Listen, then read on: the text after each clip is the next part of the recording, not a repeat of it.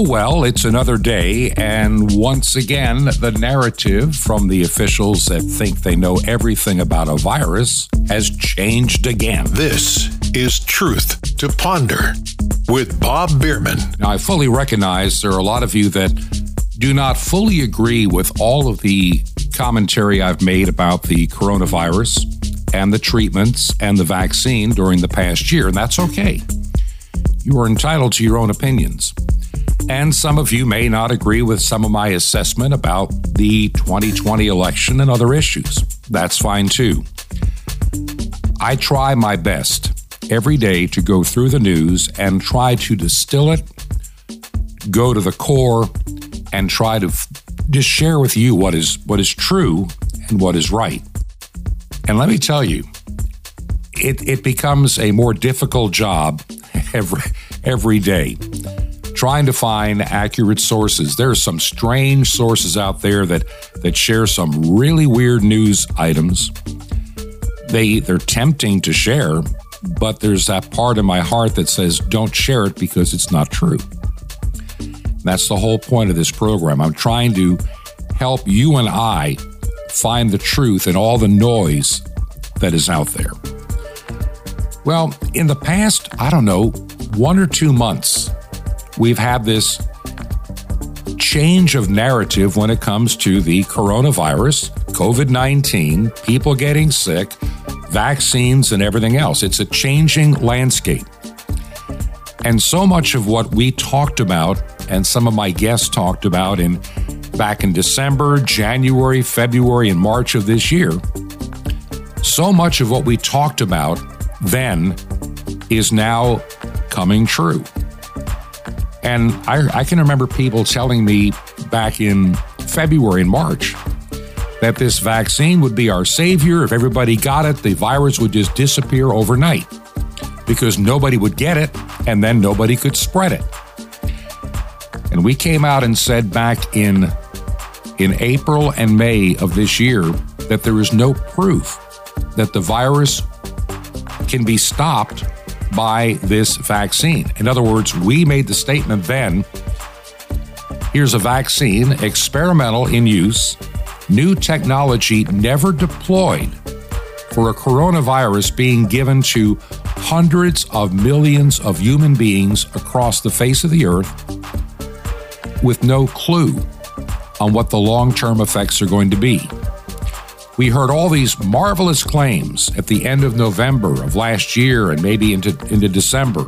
These would be 95% effective. And if everybody took the injections, we'd have this thing over in no time.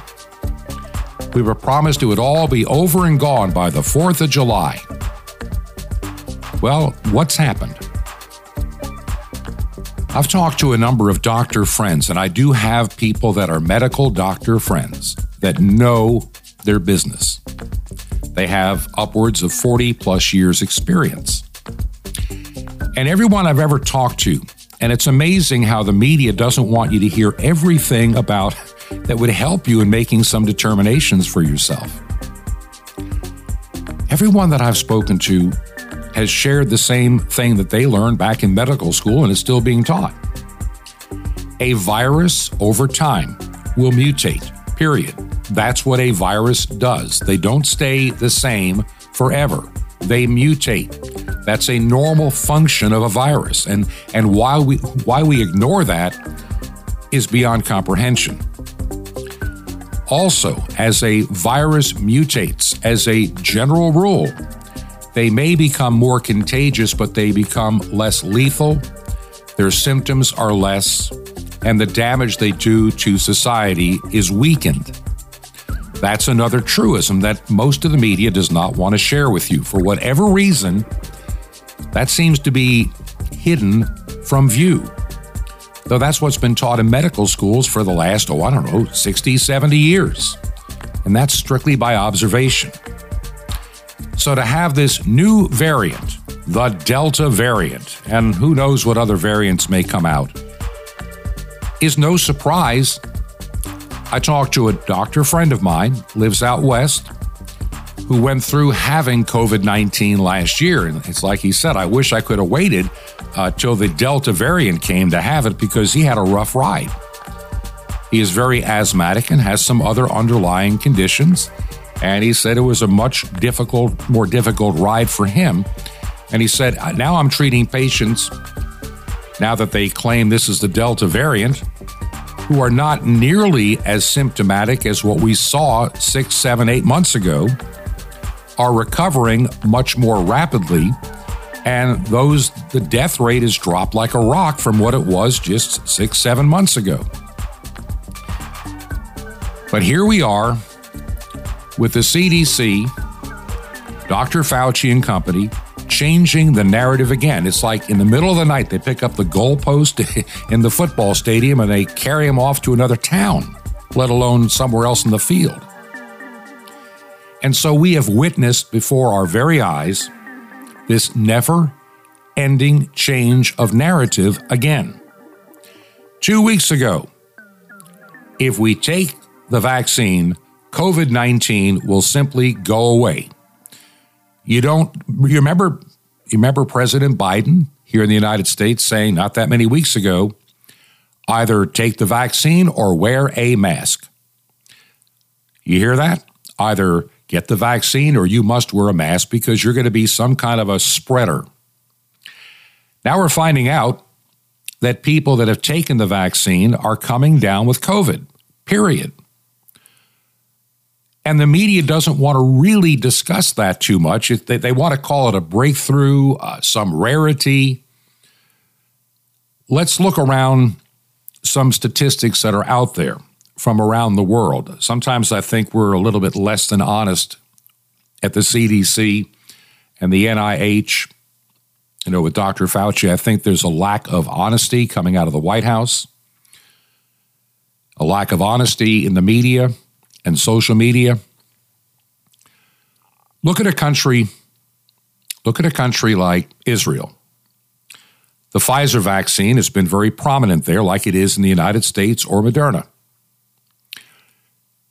And they figure, 60-some-odd% of the population of Israel has been fully vaccinated. Now, when you look at those that are in the hospital, 67% of those that are in the hospital with any kind of a COVID-19 symptom has been fully vaccinated. That line that President Biden gave, it's a pandemic of the unvaccinated, ends up being a lie. It's not even true. The CDC is having a hard time trying to give you the message that the vaccine is really not working. It's not doing what they promised it would do, but they're trying to keep the dream alive and get everybody to, get the jab today. Hurry and get it while you can still get it. Here are some of the things we've learned. As I read all these news stories and try to find that bit of truth and ask some questions.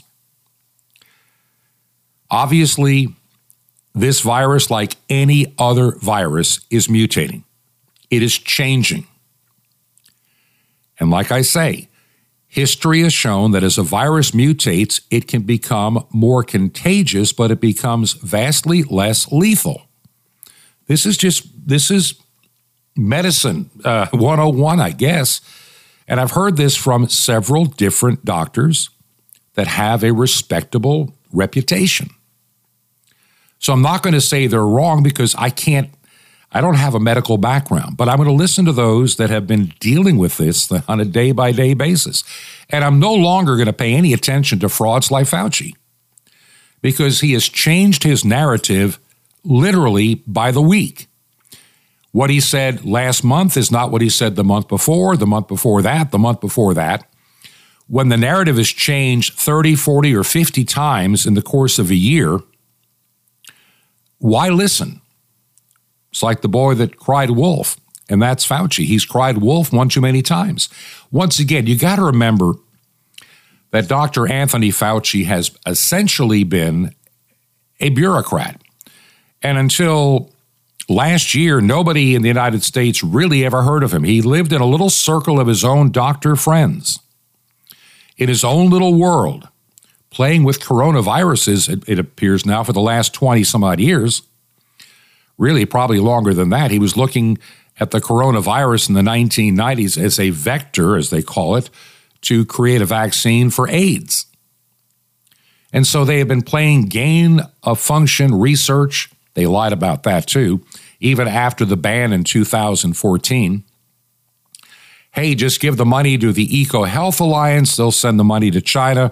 And our research continues with Dr. Barrick at University of North Carolina at Chapel Hill. We'll just get them to do it in China so we don't have dirty hands or break the law. But they were funding it. It is U.S. taxpayer money that's been funding this. And so those that created this man-made virus, and I don't care how you can claim all day long it came from an old bat somewhere in a cave, but too many people that know their stuff are saying that cannot be true. The normal progression as a virus changes, this would not happen the way this has happened in one step. It had to be modified. Now, whether the release of the virus was intentional, whether it was by accident, is not even, I'm not going to worry about that right now. I am going to say it is out there, and nations and organizations and political parties have used this virus as an excuse to do some very despicable things to their population. We're already talking about mask mandates again. And what really blows my mind, and I've talked to enough people that know their stuff that have shown me where to find studies on the effectiveness of a mask in the face of a virus. And the studies for over 40 some odd consistent years show that it doesn't do any good. It doesn't protect you. And most people that wear a mask really believe, like somebody I was reading about said, well, I need to put my mask on now that we have this variant out there. And the question is, why do you need to wear a mask? Are you sick? Oh, no, I just don't want to get it. People are believing that a mask protects them. We know it doesn't. When you look at those that ended up in the hospital, well, the majority of them were regular mask wearers. In other words, it never did protect them from getting it. And there's not that much evidence that is even statistically relevant on a mask keeping you from spreading it to somebody else. Research did come out. It is out there showing a mask is useless. But we want to put them on our little kids to send them to school, deprive them of oxygen. All these things, it's incredible. Now we're talking about we need to rush vaccinations and we need to put our mask back on. And maybe as we hit the fall, it's going to be lockdowns round 2 or round 3, whatever the case may be. Depending on what state you're in, it'll be round 3. So get ready. Get ready to watch businesses go under. Get ready to see many places have to close. Get ready to watch the economy tank again. Get ready to watch people working from home. Get ready for another year of kids trying to learn at home with less than quality teaching online. In other words, get ready for another round of garbage, foolishness, and insanity. I'm getting to the point that I'm really looking at those alternatives. There are doctors out there, so many of them. Credible. Dr. Peter McCullough is one. There's one guy that I'm trying to remember, Dr. Vernon, and he worked 400 and some odd straight days in dealing with coronavirus as at the head of an emergency room in Texas. And he has put together a protocol that significantly reduces, this is for people that are ending up in the hospital when they should have been treated long before. And this is another problem with this virus. And I've run into this with 2 individuals that I know. with two individuals that I know. They waited too long to treat the increasing symptoms. They kept thinking they can just ride it out. And had they received early treatment, especially the protocols that are being put out by many of the frontline doctors, well, they would have been in good stead in a short amount of time. Instead, I had two friends come really close to being in major trouble because they waited too long to seek any treatment. What has the treatment been? We saw it last year. Oh, you have COVID. Yes, I know you're coughing. I know you have a fever, but go home and isolate. And if you're on, death's door, then I guess you'll have to come to the hospital. In other words, we never treated it early on. We waited till it got too bad for some people, and then they finally show up at the emergency room. And in many cases, it was too late because they had issues occurring because of comorbidities and everything else that it made it much more difficult to deal with healing of that virus in the body. One of the things, and I'm not going to talk anymore, I'm going to finish up on the virus with this. These vaccines that appeared so rapidly last year, they've really been on the drawing board for many years. This was not something done in a short amount of time. Why this obsession with getting everybody vaccinated for this virus, to me, is just unprecedented. I said the other day that I had at least 7 people that I know that had the coronavirus, and they're alive and well today and doing fine. And they don't need the vaccine because they now have built-in immunity for themselves. And we are also learning that the vaccine can actually hinder somebody that already has the protection. So why this insanity to make everybody that's even had COVID get this idiotic vaccine that is not a vaccine? Why do you want the body producing spike proteins? That's what it does, these mRNA. And now we're beginning to see that some of these things fade away, and we're seeing another issue develop. The enhanced immune system deficiency. And this is causing issues for people that have had the vaccine. As it fades away, they become more susceptible to getting COVID-19 or the variants than if they didn't have it to begin with. So there's this strange obsession out there that makes no sense. And nobody wants to give a straight answer. It's just, trust us, take the vaccine, and shut up. Take it or put a mask on. Take it or you can't go here, there, or yonder. I'm going to start switching gears. And I want to share something that really concerns me. This goes hand in hand with the lockdown and the control of your life.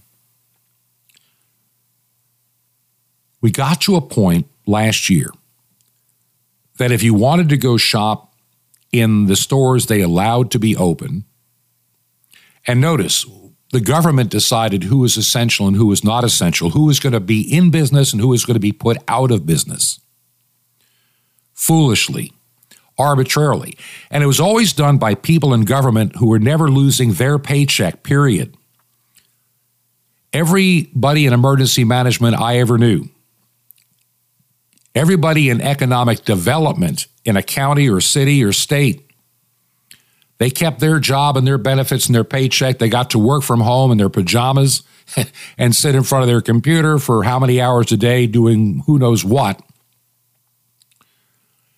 Those are the ones that were deciding that you're not essential. So your barbershop can close down. You can go broke. Your restaurant is unessential. You can go broke, go bankrupt. We don't care. Here's $1,200. Here's another $600. That ought to take care of the 18 months that you lost. Incredibly naive and stupid. Of course, that's what most government is, incredibly naive and stupid. They get so entrenched in their own power, they've lost all common sense all too often. Look at the city of Portland. Look at Chicago. Look at any of those places. They're bankrupt mentally, spiritually, and financially now too. They simply don't get it. But notice how many people were compliant to be controlled. You can't go to church. You can only have 10 people in your church. Even if your church seats 1,000, you can only have 10 people. These are the kind of ridiculous and arbitrary rules that were put out last year. And I'm afraid we're heading back to it again under the guise of the terrible Delta variant and some other variant that'll come by. And we're going to be, number one, if you notice that all they talk about these days are rising case numbers. Where's the CNN death ticker? It's not there because they're really not rising. And where's the information about those that have passed away? I'm not minimizing anybody's death. Believe me, I'm not.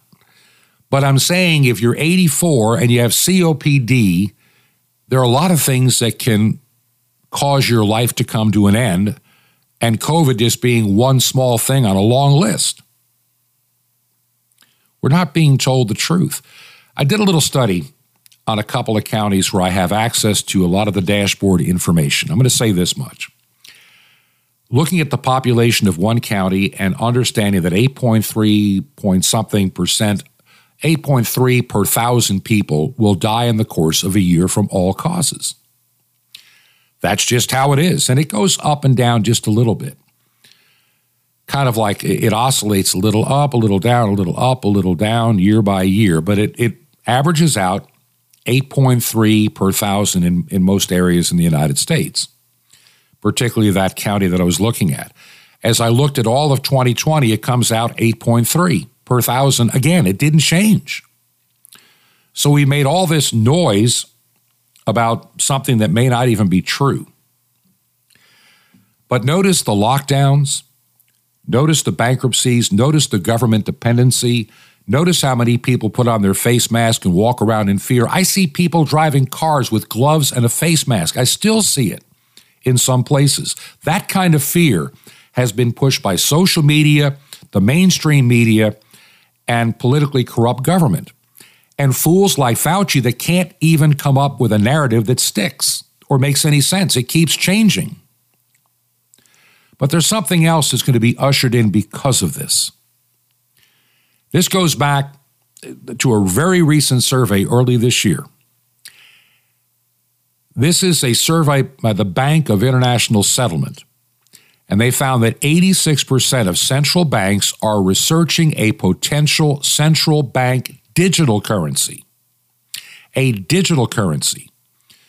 60% are experimenting with this technology. 14% have already deployed pilot projects. These technologies promise a more secure and efficient world, so they say, and open opportunities for the estimated 2 billion people worldwide who currently cannot access financial services. Yet, in doing so, they offer the banks total control of your money. Digital currencies would allow government to track every cent that flows through the financial system, from businesses to the digital wallets of you and I. Now let's go back to October of last year. The International Monetary Fund hosted a discussion to explore what role central bank digital currencies will play in facilitating cross-border payments. In the discussion, they had this thing, cross-border payments, a vision for the future. The general manager for the Bank of International Settlement explained a key difference between this digital currency and cash. Now listen to this carefully. And this is an alarming statement to me. This is Fauciism in many ways. Control, control, control. Here's what he says. We don't know who's using a $100 bill today or a 1,000 peso bill. In other words, the bank is upset. They don't know who's using cash. Then they don't like it. The key difference is this digital currency is the central bank will have absolute control on the rules and regulations that will determine the use of your money. where you can spend it, who can receive it. The technology will be there to enforce it as well. Now, this is a statement from a guy who plays a key role in guiding the development of global monetary policy. Do you understand what's going on here? I started seeing it again in stores. We saw signs last year. There's a change shortage. We don't have coins. So please use your debit card or your credit card. And be prepared not to get all your change back because we don't have any. Let me give you an example of what this control means. If an advanced economy issues a digital currency and somebody in another currency wants to use it, that individual would need to get the consent of his nation's central bank. In other words, the degree of control will be far bigger than we have now. And these clowns call it good news because now we can decide where you can spend your money. This also goes to the idea of a basic income for everybody. I've heard from these same banks the idea that maybe we should have currency that expires. So you just can't save money. You have to live day by day. And this goes to the global reset of you will own nothing and be happy. You'll have an income that you can spend on renting your phone, your place to live. You can buy your food, and you can only buy things from approved places. In other words, they want to know what you're doing with your money. Go back to September 11th, 2001. Policymakers and people in academia and the financial sector were abruptly exposed to shady channels of terror financing. And so this is going to be one of the excuses. Also, cash can carry a virus. You're going to hear all of this stuff. This is systematic to bring us to a one-world system. This, my friends, is the beginning of the mark of the beast. Now, whether it comes tomorrow, next year, or 100 years from now, remains to be seen. At the rate things have been going, it would not surprise me if it comes sooner rather than later. That's why we as Christians need to begin to think in terms of how do we function. I know a lot of folk are listening saying, well, we don't have to worry about that. We have the rapture. We get out of here free. Tell that to the Christians that have been martyred over the last 2,000 years, that have gone through extreme persecution, tribulation, and gave their life for the cause of Christ. We have a lazy, ineffective church that gathers in their four little walls, or at least prior to the pandemic, and it's all about what they do inside, very little about what they do outside of the church or their club. And many churches became nothing but a Bible club, and they're not even really studying the Bible. They argue their theological opinions, and they worry about, who's going to vacuum the church next week, instead of worrying about the cause of Christ. And this is what angers me and worries me and troubles me. We have an ineffective church, just a remnant. How many churches were willing to, close their doors to be safe, while the Walmart stayed open, the liquor stores stayed open. A lot of places. In one area, did you realize that, shall we say, the bars with naked women, they were considered essential, but churches were not? In other words, you could go to the bar where women strip down and take their clothes off, but you couldn't go to church in a few places in this country. That's a fact. Does the idea of an absolute control over your money seem far-fetched? Doesn't to me. In this age of cancel culture, COVID-19 insanity, we can expect plenty of assurances from the banks that this is all for our health and our safety, to avoid tax cheats and money launderers and terrorists, but it can also restrict where you can spend your money in time. You watch. In time, one by one, things will be cut off. Imagine if you have just a digital currency, if you want to support this radio program. That may not be possible someday. because this may not be an approved place to spend your money or write a check because it's going to be digital. Today's news outlets write more and more that match the prophecies given in the Bible, and I have to wonder. Revelation 13:17, no man may buy or sell save he had that mark, or the name of the beast, or the number of his name. I'm telling you, we're moving in that direction. COVID-19, digital currency, cancel culture are just pieces of the puzzle that are gradually coming together. I told my wife the other night, I think we're running out of time. And we need to stop talking and start doing. Now, I'll share a few more thoughts on the other side of the break. Then I've got something that I want to share to change topic to give you hope. If you believe in what we're doing here at Truth to Ponder, remember, this is the end of July. We begin August as we start our new broadcast on Monday. And we have some bills to pay next week. And if you can help us so we can get through the month, I'd appreciate it. Our mailing address is 21 Berkshire, Berkshire, 21 Berkshire Lane, number 263, and we are in Sky Valley, Georgia. Sky Valley, Georgia, and the zip code is 30537. This is Truth to Ponder with Bob Bierman. On the road with Messiah. Shalom Aleichem. This is the nice Jewish boy, Jonathan Kahn, your Jewish connection, bringing you the riches of your Jewish roots in Jesus. Now get your pen ready as fast as you can so you don't miss out on receiving a special free gift you're going to get and love in a moment. Now in Luke 4, Messiah is ministering in Galilee, and the people want to keep him there, sharing the word, healing the blind, making the crippled walk. But this is what he tells them. He says, I must preach the kingdom of God to other cities also, for I was sent for this purpose. I must preach the kingdom of God to other cities. This little response is filled with so much. See, Messiah is saying, in effect, I have to move on. I have to be moving on. And so if Messiah says, I have to move on, then what must you say? Well, if you're following Messiah and he's moving on, then how can you follow him if you don't move on? In fact, it's one of the greatest ways to grow dead in your walk. You simply stop following. You just stay where you are. You stop moving. You stop journeying. You stop stepping out in faith. You stop moving ahead. How can you follow if you're not following? Messiah is always moving on. And if you're his follower, it's simple, so must you. Have you been stuck in the same place, my friend, in a rut, dwelling in the past, stuck in anger, pondering what you once had in your life, but you lost it? Get over it. Move on already.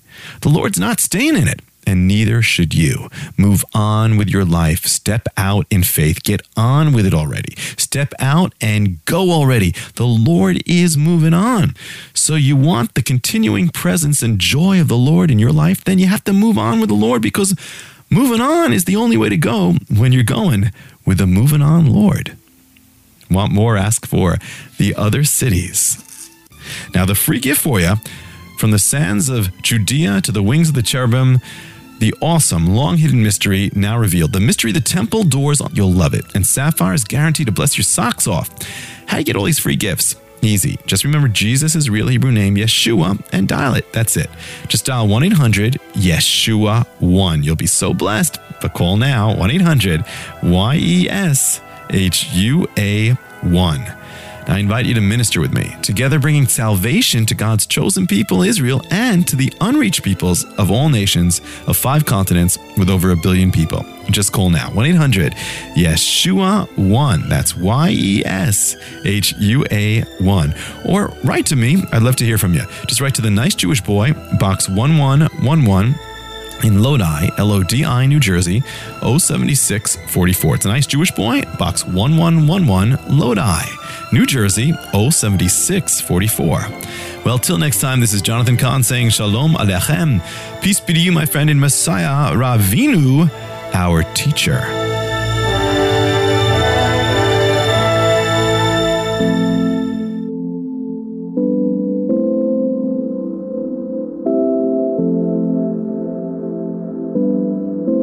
This is Truth to Ponder with Bob Bierman. And welcome to part 2 of Truth to Ponder. I'm your host, Bob Bierman. I think next week we're going to spend a lot of time talking about how all of these things are coming together in prophecy for the time in which we are living. I think it's important. But right now, I think we need to also talk about other aspects of our Christian lives. I had the privilege a few years ago of preaching at a church, and I shared a message on how we as Christians oftentimes misunderstand the word love, how it is misused by churches, how we misuse it in our daily lives. And I hope the message I'm about to share with you from a few years ago will have meaning for you today in your Christian walk. Let us pray. Heavenly Father, I thank you for this opportunity to share from your word what you would have us understand and comprehend today. I pray that you'll open our ears to hear, our eyes to see, and our hearts to receive. For this I ask in Jesus' name. Amen. How many of you have gone to a wedding of somebody that doesn't normally go to church on a regular basis, if at all, but somehow the wedding is being done by some kind of a clergyman, maybe at a beach, maybe at a ballroom, maybe in a chapel, and they always have their favorite Bible passage to read before they get deeply into the service. How many of you have been to those kind of weddings? It's kind of like the baptism to make the grandparents happy.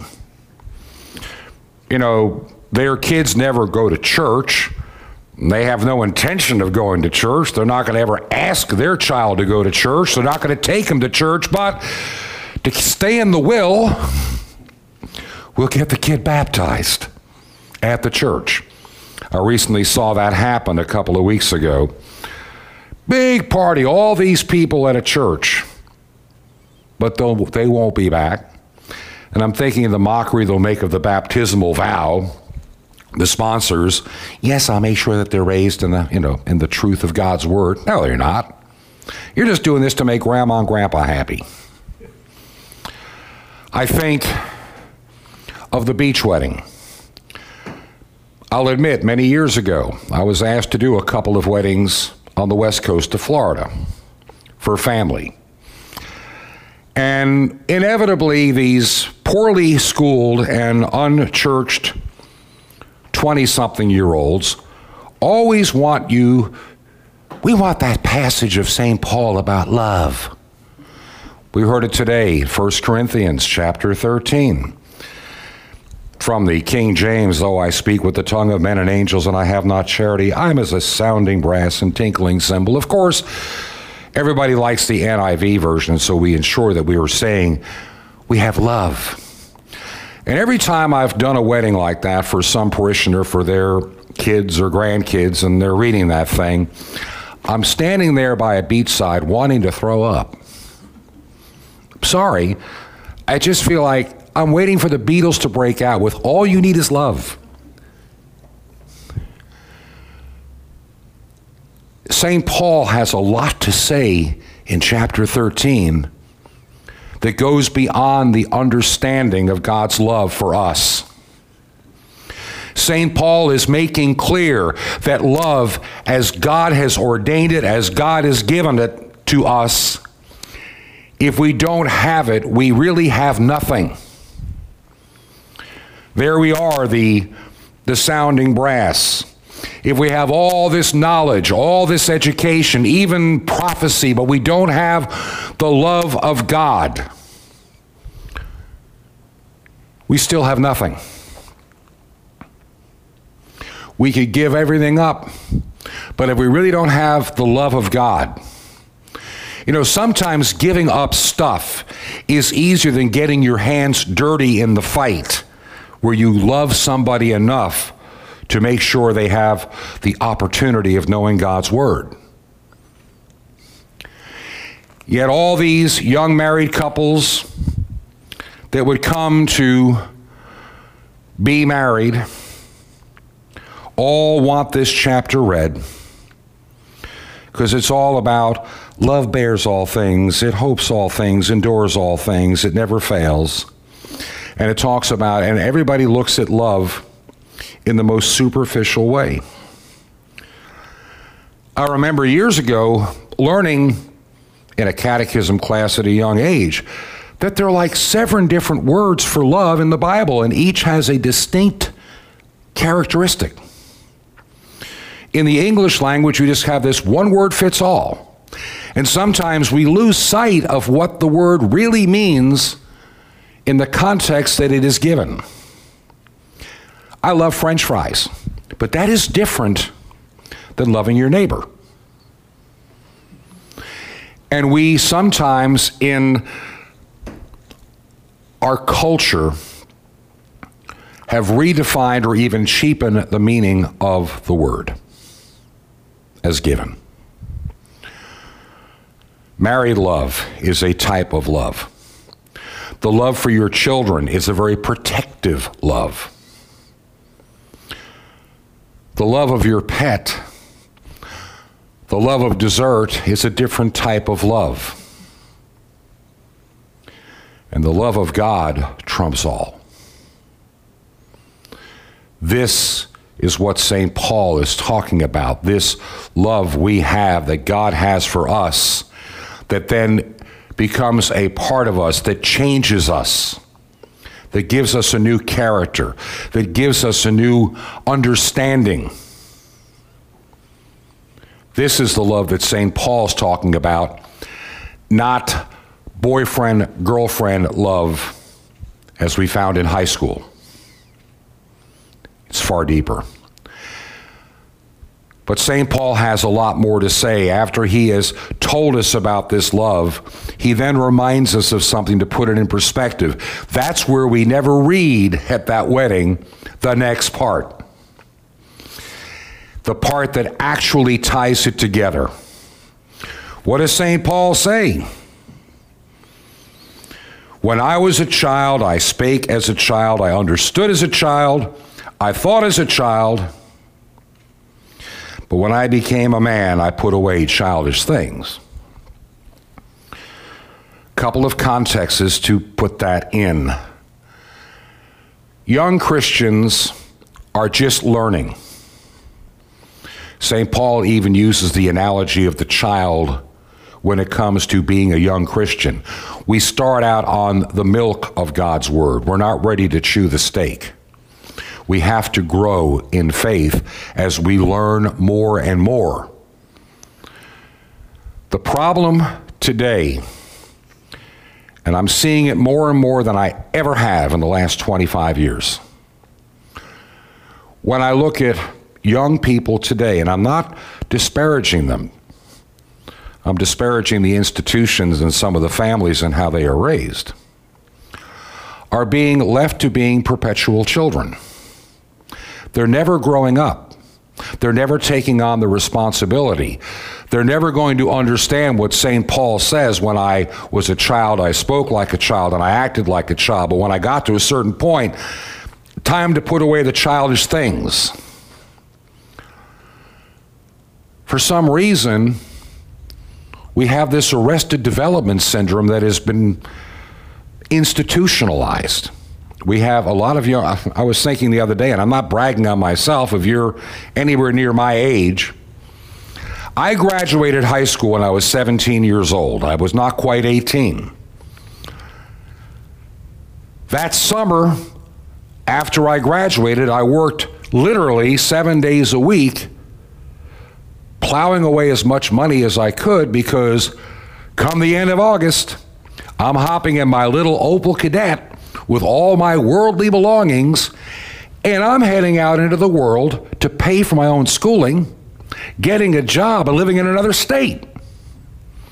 Didn't think twice about it. Just did it. I look at some 17-year-olds today, they're afraid of graduating high school. What am I going to do now? They're ill-prepared. They become dependent. What St. Paul is reminding us, and this is what ties the love together that I'm about to get to, He's saying we have to grow up. We have to learn. Then suddenly this love of God becomes a useful tool for his kingdom and for us. It really does. As we grow up and we begin to see what God has done for us, then all of a sudden the love of God in our life makes absolute sense. It's not abstract anymore.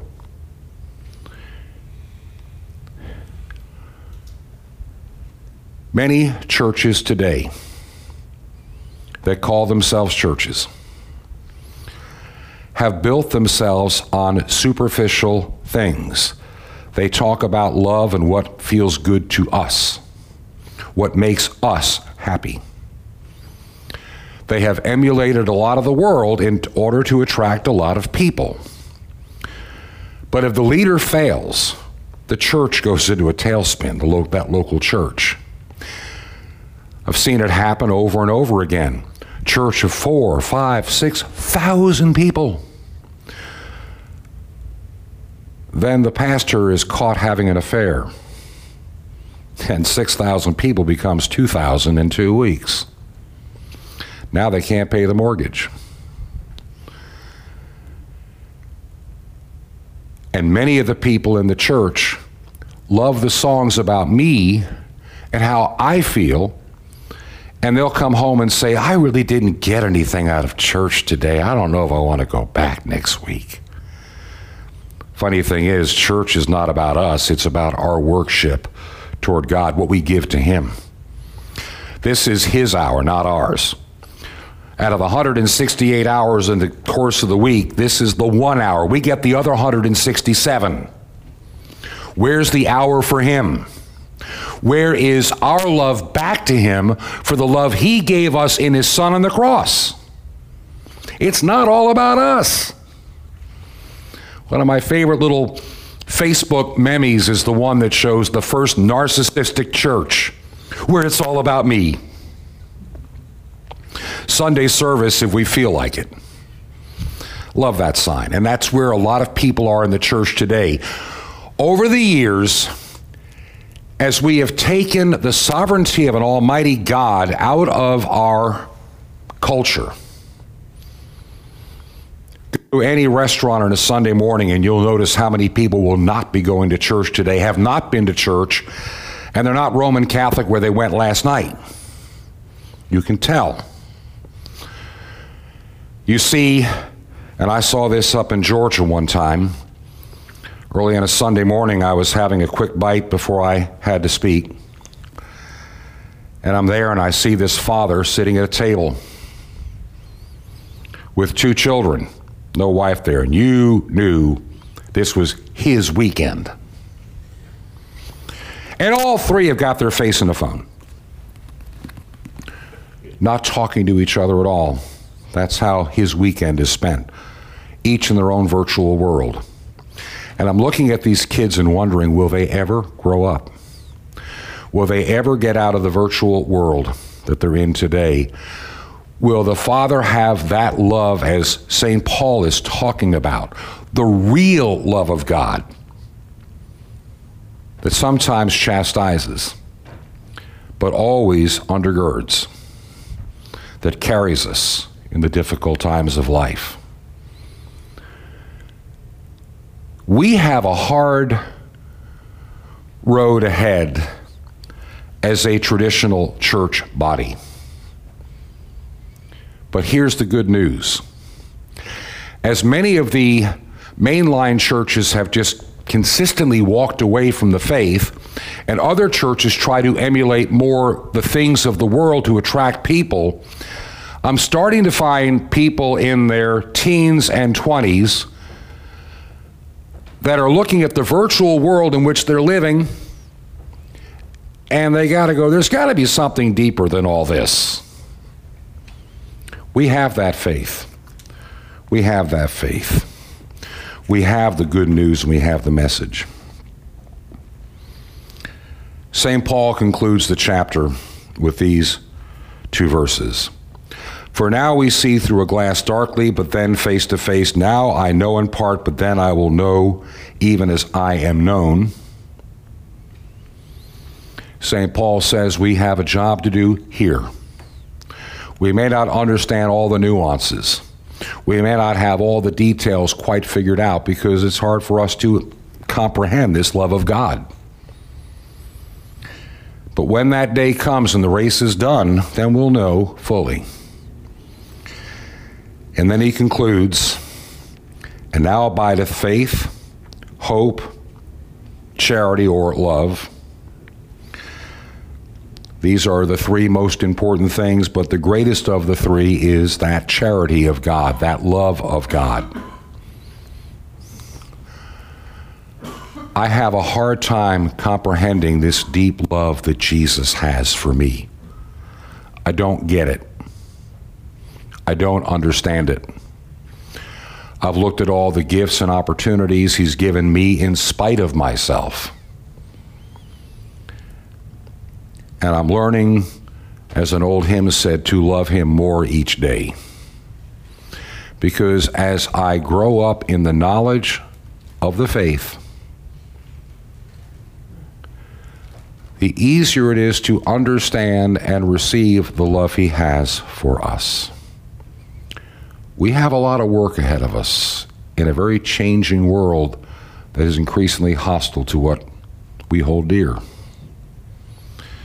We need to learn that love that's the most important thing, the true love of God, not the superficial love of the world. The love of God.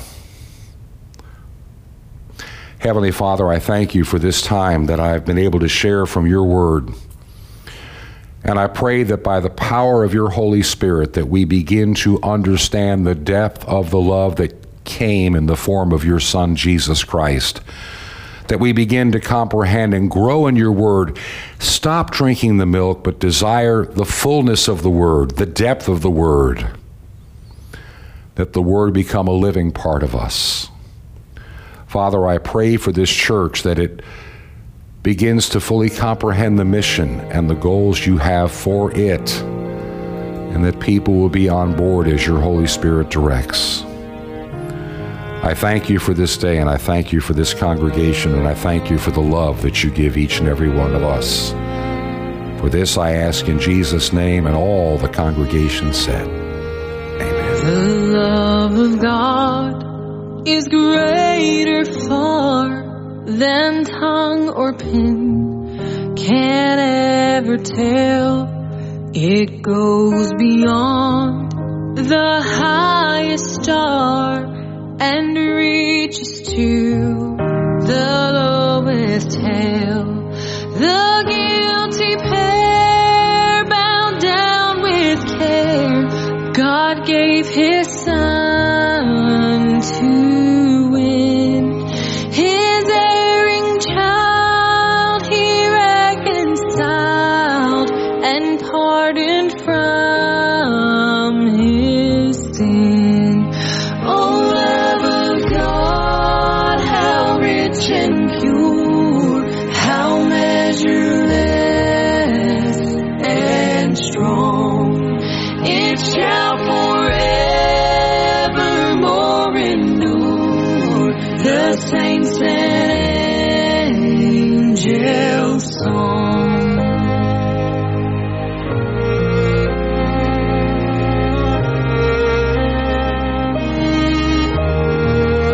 When hoary time shall pass away, and earthly thrones and kingdoms fall, when men who hear refuse to pray on rocks and hills and mountains call, God's love so sure shall still endure, all measureless and strong, redeeming grace to Adam's race, the saints and angels' song.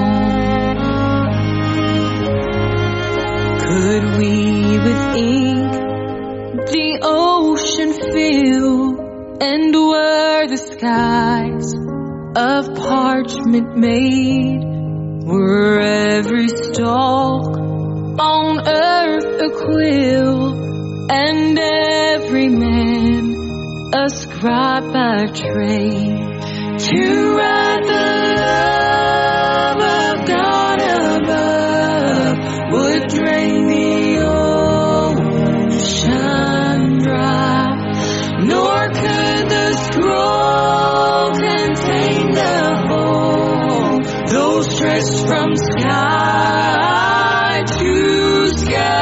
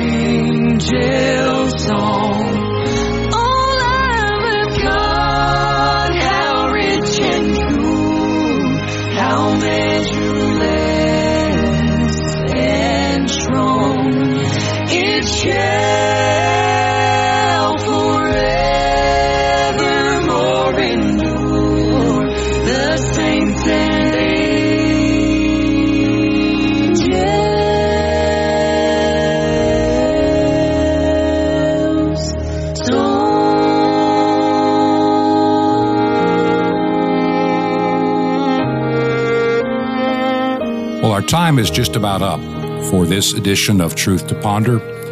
Hope that message was of a bit of help to you in your Christian walk.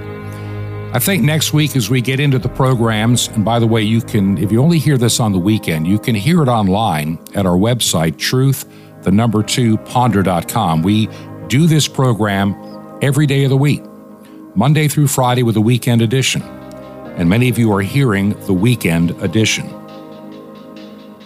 We're living in a very different time than any other time in my life. I can remember hardships. I can remember how I felt when I saw the Twin Towers in New York City fall to the ground. Yet today I feel more of an angst, more of a concern, more of a something happening that we've never seen before. Look how fast things changed between December of 2019 and the 1st of April of 2020. Just 3.5 months. How fast the world changed. And we're watching this move toward a different world. So many players have been pushing for decades for this global reset. A change in how we live. A change in how we buy. A change in the things we're allowed to do, say. I mean, we're in a cancel culture now. The idea of free speech in the United States is becoming, well, it's an endangered species, just like the freedom of religion. I think the day is coming, and it's coming sooner than most of us would want to admit. Far sooner than most of us would want to admit. That the United States, the Canada, the Great Britain, the Australia that we knew 50 years ago is on the verge of being gone forever if we don't act. Most important, we need to prepare. The idea of getting out of all this with no scathe, in other words, getting out unscathed, it's not going to happen. And I'll explain why next week, why you cannot expect a rapture to save you from the world to come. How we as Christians will find our way if we trust in God to get through it. If you believe in this ministry, would you consider supporting us as we enter the new month of August? Our mailing address is 21 Berkshire, Berkshire, 21 Berkshire Lane, number 263, Sky Valley, Georgia. Sky Valley, Georgia, zip code 30537. This has been Truth to Ponder with Bob Bierman. To find out more, visit our website, truth2ponder.com. That's truth2ponder.com. Truth to Ponder, shining the light of truth in a darkening world.